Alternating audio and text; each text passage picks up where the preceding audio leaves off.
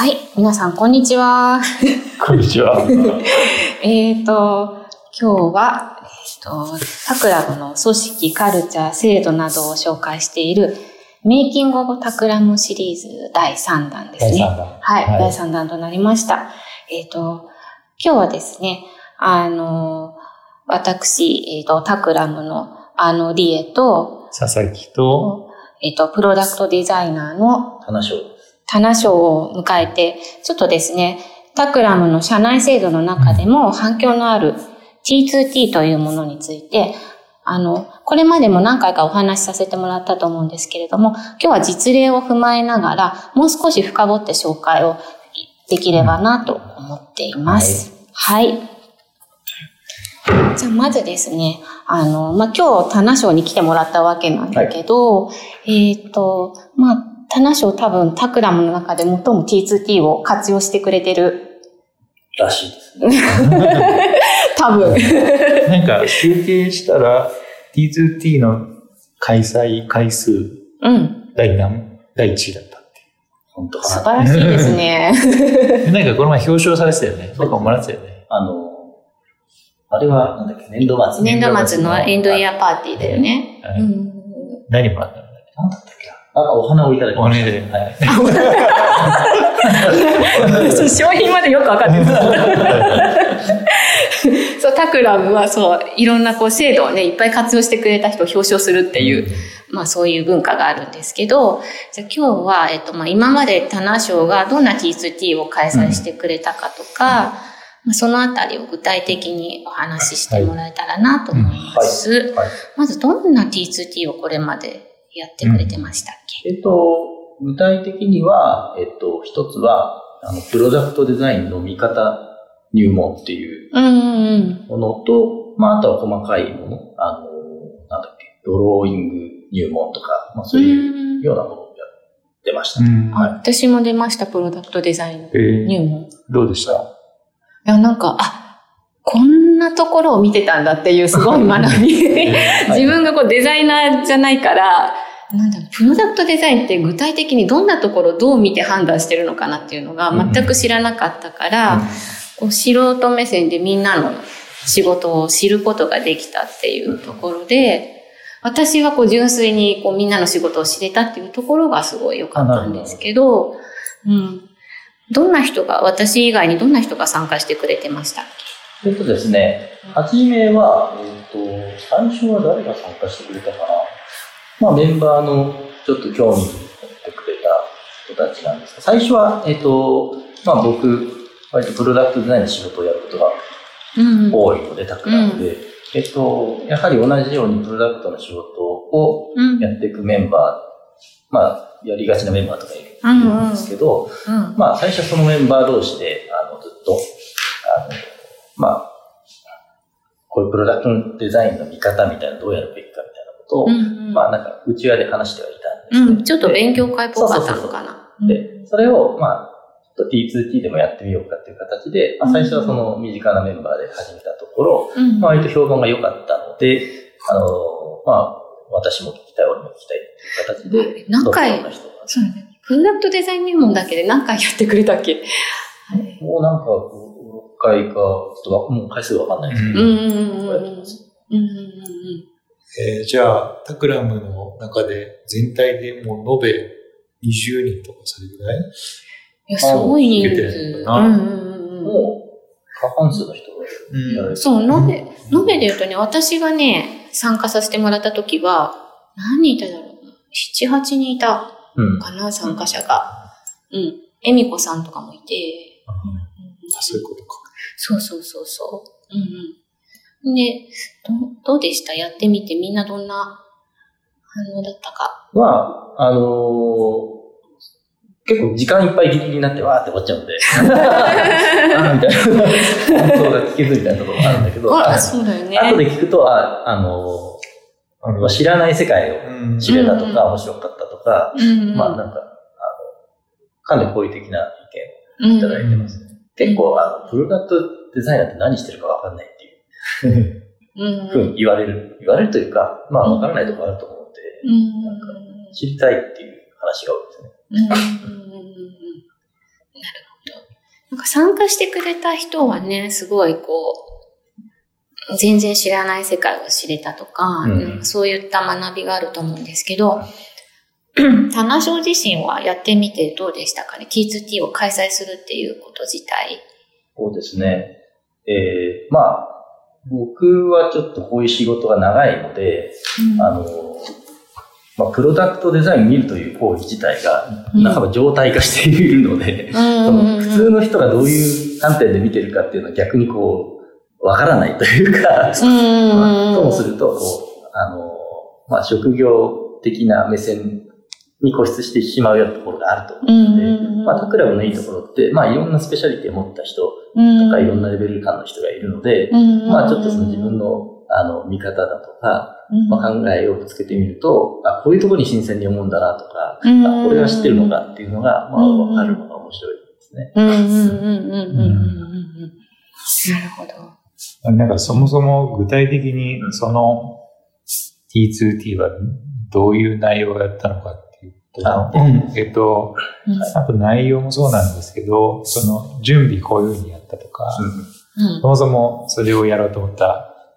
ちょっと今触れてもらったけど、モチベーションとか。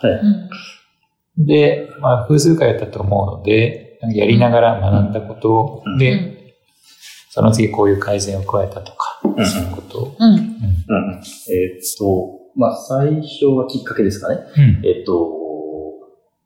まずタクラムという、その、場自体は、デザインをする会社だと思うんですけれども、いろんなことをしていますと。ソフトウェアからデータからサービスからビジネスからテクノロジーからいろいろやっていて、おしなめて、人間の暮らしとか生活とか環境をすべてデザインできるという、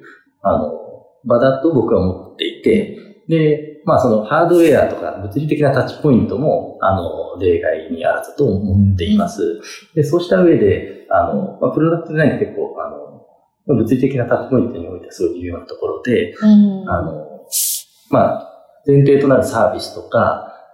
コミュニケーションがすごいうまくいったとしても、ハードウェアの時点での体験が、そこで質が悪いと、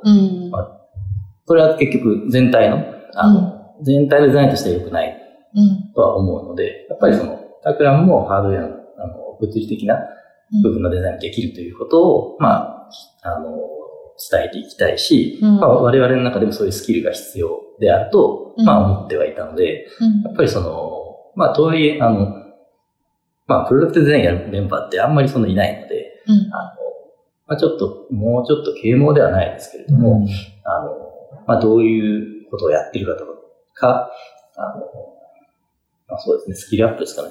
会社全体の。っていうか、働きかけする必要があるなと思って、まずそれがやろうとしたきっかけですね。なんですが、ちょっととはいえ、いきなりね、そのハードウェアのデザインしようって難しいことなので、見方の入門ぐらいから、皆さん、やっていただいたらいいんじゃないかしらということで、プレイヤーというよりは、まずはそのデザインを見るというところで、この見方入門、プロダクトデザインの見方入門っていうのを考えてみました。なるほど。で、この、見方っていうのは何を見たらいいかっていうと、ゴールは、その、世の中にある、製品を見るんですけれども、デザイナー、それを、製品があると必ずデザインした人がいるので、そのデザイナーは何を狙ってその製品をデザインしたかっていうところを読み解くのが目的ですね。そうすると、世の中でいいとされている製品の、良い部分を、見ることができて、なぜそれが、デザイナーがそれを作ろうとしたのかっていうことがわかるので、そこがわかれば、ハードウェアの、デザインができるようになる第一歩かなというふうな狙いがありました。なるほど。実際にあれですよね、プロダクトデザイナー出身じゃない人に対して、プロジェクトでプロダクトデザインをやってもらうみたいなこと、これまであったのかな？もちろん、プロダクトデザインって一言で言うけれども、もちろんその、実際の形に、細かい形の部分まで入ることもあるけれども、基本的には UX に関わるところだったり、サービスに関わるところもプロダクトデザインのうちの一つなので、まあ、本人が意識してるかどうかは別として、プロダクトデザインに参加してる方は実際にすでにいっぱいいると思います。ただ結構造形のエステティクスだとか、例えば金型がこうなってるからこういう形にしなきゃいけないみたいなところは結構専門的な、部分なので、そういうところやれる人はあまり少ないかなっていうところですね。なるべく、だから話はそっちのちょっとマニアックな方に寄せてはいます。はい、なるほど。結構ね、そうですね、バックグラウンドがプロダクトデザインじゃない、すごいマニアックな専門領域部分を知っている、出自がプロダクトデザインじゃない人でも、すごくタクラムって、越境を後押ししているような、会社で、プロダクトデザインに越境したい人って結構多いですよね。そうですかね。多い。みんな結構興味あるみたいですね。興味あるんだよね。なんかギリギリのところで様子見てみたいな。おいでおいで。そう。プロダクトデザインの結構ね、なんていうんですかね。プロジェクトがあって、やってみたい人っていうと、手を挙げてくれる人はたくさんいる。まあ、できるできないはね、ちょっと置いといても、すごい興味があって、多分ここに入っていけると、すごくそれをやりたい人のモチベーションはすごい上がるなと思って、こういうのを聞いて、ね、さらにやってみたいなっていう気持ちになる人も多いのかな、なんて思ったんですけど。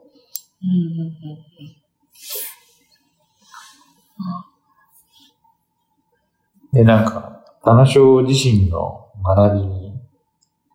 つながったのかどうかみたいな。はいはい。まずは、これはあくまで見方入門ではあったんですが、一つ自分が考えていることの整理がすごいできるということですかね。これはすべての、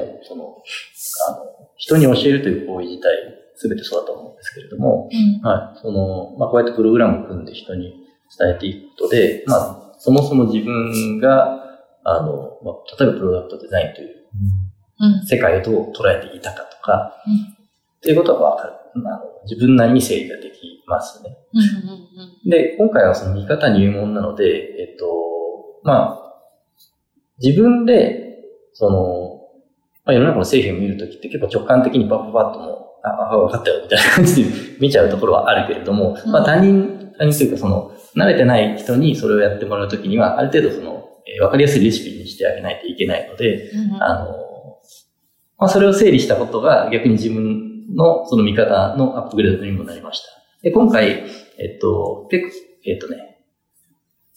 切り口を作ったんですよ。これは順次アップデートしていくもので、これが正解だとは思わないんですけど、今6つの切り口を用意していて、先ほどこの見方入門のゴールが、デザイナーの意図を読み取って、プロダクトデザインの見る目を養うっていう話だったんですが、どうやってじゃあ読み取ればいいのかっていうところを6つ、切り口を作ってみたんですね。で、一つが、プロダクトポジションという切り口。製品の立ち位置ですね。例えば、ここに iPhone とか Android とかありますけど、これはスマートフォンというカテゴリーで、ピクセルだったら Google っていう会社が出してて、みたいな、どういう立ち位置の製品になるかっていう。これはこの製品そのものというよりはどちらかというと、ポジションそのものですね。で、それが一つと。で、二つ目が、ファンクション UI っていう観点ですね。それはどういう機能を果たすものかとか、どういうユーザーインターフェースを備えているものかっていうのを観察してみましょうと。で、これ、ちょっとスマホだと例があるかもしれないですけど、これは、通信ができて、インターネットができて、この画面をタッチすることで、使えるみたいな。簡単に言うとそういうことですね。で、三つ目が、ストラクチャーですね。三つ目の見方がストラクチャー。で、これは構造ですね。これは何かというと、例えば、このピクセルだと、前面、背面をガラスの板で挟んでいて、側が金属で覆ってあるとか、うん、それをはめ殺してるとか、うん、まあ中に基板が入ってるとか、うん、まあこれはかなりそのスタティックなものですけど、もうちょっと動くものとかだと、まあ、ここにヒンジがあるよとか、ひっくり返るよとか、まあ、そういう構造を見る。で、まあそこは、まあなんとなく想像がつくとは思うんですけど、4番目が結構重要で、フォルですね。形ですね。で、形を見てみようということで、ここは、なかなか見方が難しいとは思うんですけれども、結構その造形とか衣装とかの良さを判断するところです。まあ、例えばここにペットボトルがあるけれども、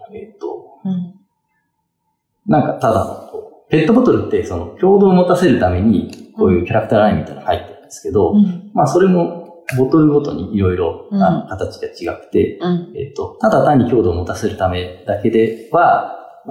ただ筋をポワッと入れておけばいいだけだけれども、ちょっとこう水っぽさを感じさせるために、こうやってちょっとこう流れるようなラインが、例えばこのボトルだと入っているので、まあ、なんでこういう形してんのかなとか、この線がこうなってるからこれちょっと綺麗に見えるねとか、なんかそういうところを見ていきます。で、これも前提としてデザイナーがなんでこういう形にしたかったのかなっていうのが、その商品のポジションとか、まあ、商品のバリューとかと照らし合わせて、なんでこの形なのかなっていうのを考えてみる見方ですね。で、5つ目が、CMF ですね。これは他の、まあ、タクラムのポッドキャストとかでもお話しさせていただいたことがあるんですけれども、まあ、聞いていただければいいと思うんですが、カラーとマテリアルとフィニッシュの3要素ですね。まあ、製品には必ず色と、素材と、あと仕上げがされているので、それぞれを観察していくと。これは結構、意識しないと実はよく見えてこないところだと思うんですけど、デザイナーとか生産者は必ずそれを追い込んで作ってるはずなので、そこを観察するとすごい気づきが得られますよということですね。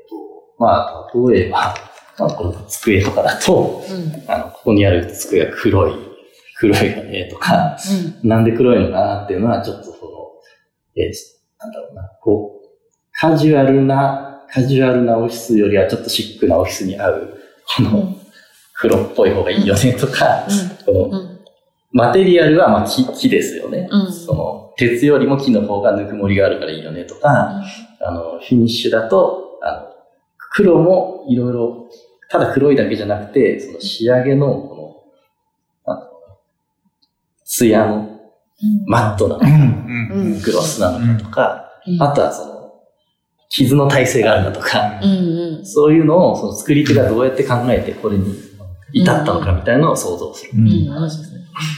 で最後がプロダクティビティ。で、最後はプロダクティビティで、まあ、5番までは、まあ、結構机上の空論でいける話ではあるんですけど、これをやっぱりプロダクトデザインなので、製品に最後していかなきゃいけないので、工場で量産できるということについてどう考えているかというところを、製品のところから読み取る。なるほどね。なんか、ありがとうございます。これって、棚商独自の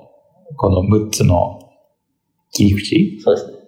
てことですよね。なので、このプロダクトデザインっていう、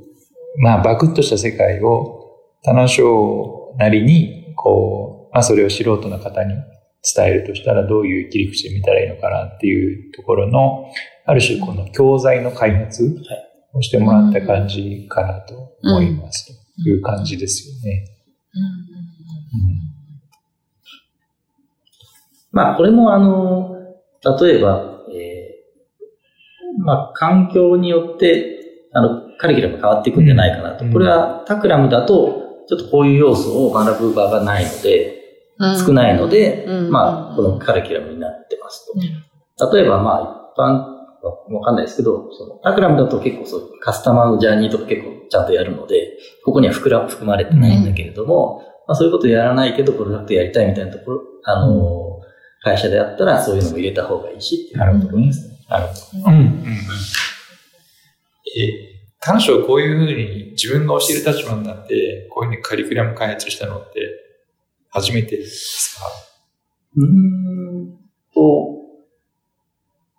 なんかそれってでも面白い経験ですよね。そうですね。T2T があることで、なんかそういう機会があって、で、プロダクトデザインっていう世界を客観的に見ることができたみたいな。なんか単発でこう教えるみたいなことはよくあるけれども、こうやって繰り返し使う、なんだろう、フォーマットにしようっていう意識でやったのは、もしかしたら初めてみたいなね。いいですね。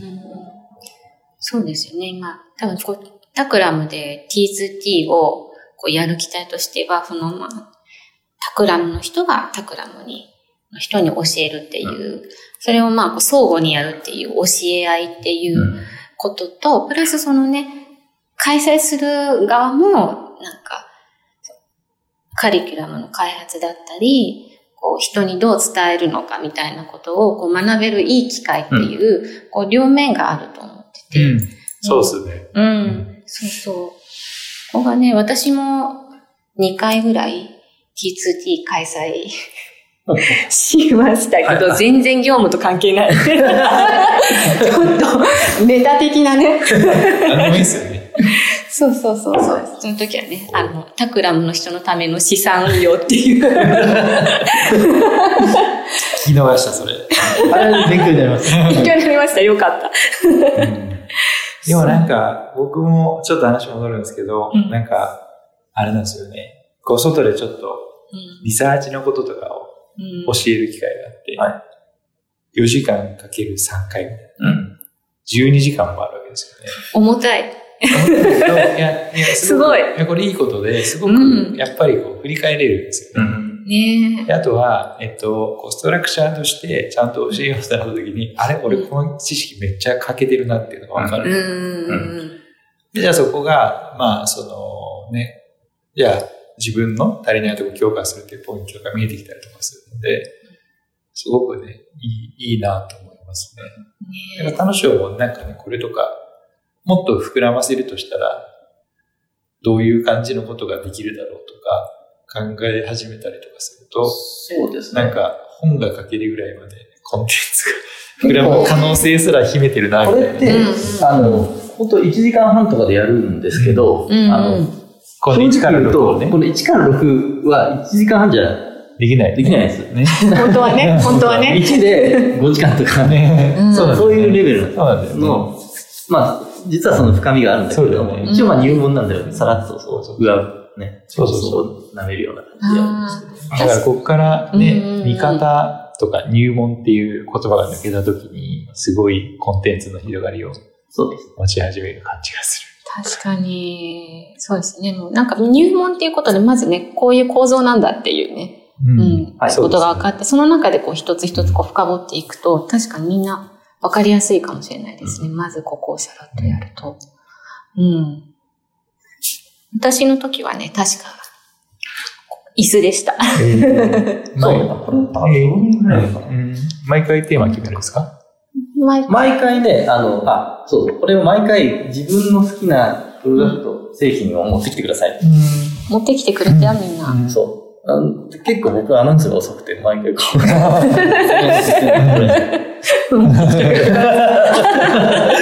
リエさんは何持ってたんですか？